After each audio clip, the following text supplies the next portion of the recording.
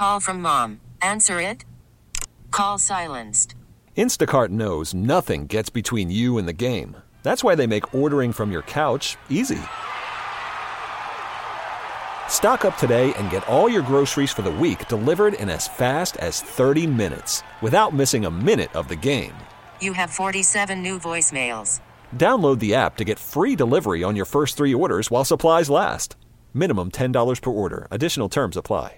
Nat joining us now on the Orion Fuel and Downstairs Convenience Stores guest line. They are truly steps beyond convenient. You can find her work at MMQB. She is Emily Kaplan. Emily, thanks for joining us. Appreciate it.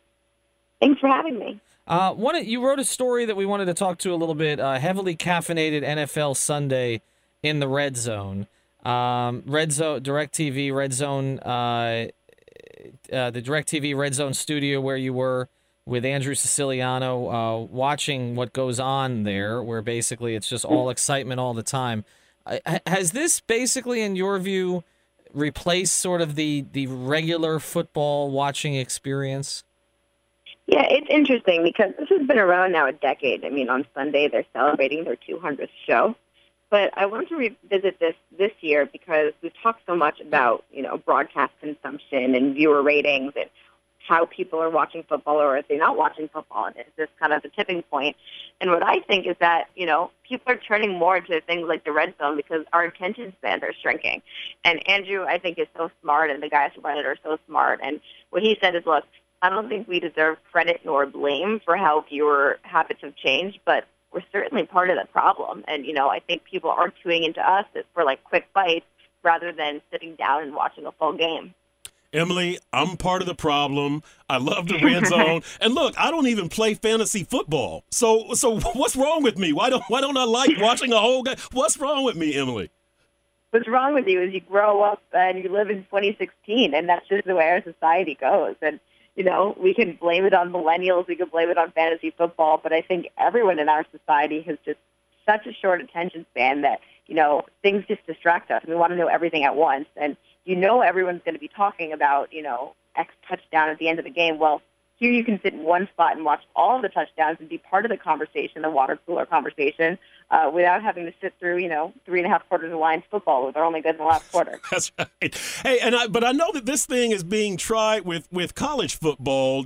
Does it work? I don't enjoy the college thing too much. Maybe it's too many teams, but do you have any idea how it works? And if so, why or why not? Yeah, there's different iterations of it. I mean, they tried it with the Olympics, which kind of worked to an extent. This actually stems from soccer and Italian Serie A. They used to do this. College football and NFL football, I think, are just kind of different products. And I explored that a little this year when we tried to figure out why, when the NFL ratings were pretty much plummeting, especially in primetime games, the college football ratings were remaining flat. And I think it's because college football games matter so much. Week 1 matters. Week 2 matters.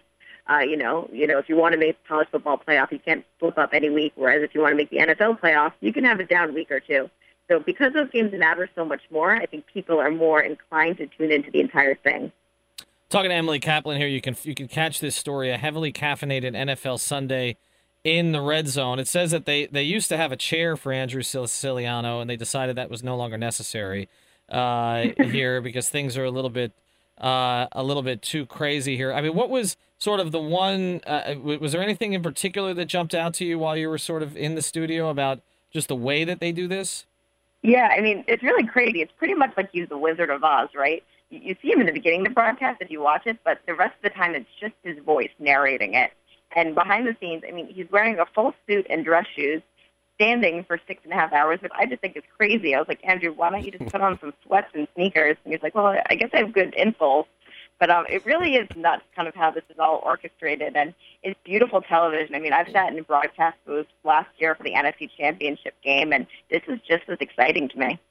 And now, Emily, you were at the DirecTV's Red Zone with Andrew Siciliano. The NFL Network has their Red Zone with Scott Hansen.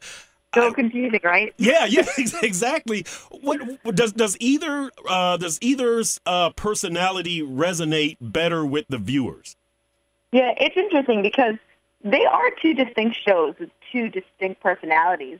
But the difference is that you don't get to pick which one you watch. You pick by your cable subscriber. You only get the DirecTV Red Zone if you subscribe to NFL Sunday Ticket or DirecTV, and whereas Scott Hansen's version, I think, gets quite a considerable amount of more viewers, just because it's more of a general cable package. But yeah, I think Andrew has a little more of a kind of personality show, and Scott might be a little more straightforward. They're definitely different programs, but it's very rare that someone would see both. It just depends on which one you subscribe to. Talking to Emily Kaplan here, you had another interesting piece here about why haven't college football ratings fallen like the NFL's. I was wondering what the conclusion was that you drew there. Oh, man, how much time do you guys have? We got 3 minutes. No, I think the interesting thing that we've kind of lost in the discussion of the NFL ratings discussion is that, look, the primetime games are what's suffering. The regular afternoon games where if you're in Tennessee and you're a Titans fan, you're in Nashville, you're still tuning into that game and you care about the Titans. You're just less inclined to tune into that Sunday night football game between the Raiders and Chiefs because you think it sucks. So I think that college football is the ultimate regional sport. You know, the primetime games are the games that you care about. You know, if you're a Ohio State fan, you're going to tune in no matter when. And so that's kind of why they've remained flat. There's a couple other reasons, too. I mean, I can describe all the different reasons why the election and Peyton Manning and Tom Brady affected NFL ratings. And college football is built almost to kind of withstand that. You know, we're introduced to new stars every year. The stars are really the coaches like Nick Saban and Urban Meyer who stay for a long time. So they're not as vulnerable to, you know, the wholesale changes that the NFL suffered this year. And Emily, the NFL ratings, does the league need to address this during the off season at owners' meetings, or do you just kind of let this thing work itself out and see what happens next year? I think they do, and I don't think that means that we need to see anything rash next year, like let's slash all Thursday night games or Monday night games and, you know, blow the whole thing up. But you know, I keep going back to what Mark Cuban said a couple years ago that, you know, pigs get fat, but hogs get slaughtered. Yep. And maybe the NFL did reach its tipping point. And if they want to sustain, you know, they're so widely popular now and they're so much more popular than the second most popular sport in America. Well, you have to sustain that. And maybe you reach the peak of where you're going to get. But let's not get greedy here. So maybe we can see some tinkering of changes in the next couple of years to make sure that people keep tuning in. Hey, and one quick follow-up with the ratings. You know, it's always been my contention that the NFL TV ratings took off because of fantasy football. Whether that's true or not, that's my little theory. Do you know if fantasy football numbers for 2016 have gone down or have they stayed the same as last year?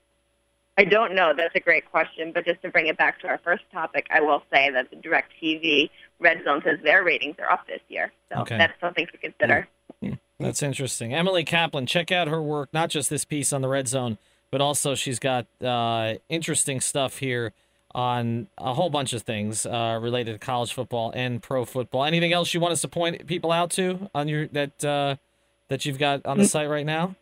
Yeah, nothing particular. I mean, the whole staff is going to Green Bay next week for Green Bay week, so I don't know how many people in Miami are interested in that, but we've got a couple interesting stories there about the way they do things, so I would suggest everyone tune in. Well, make sure to ride a bike over between the facility and the stadium because that's the big thing that they do there in Green Bay.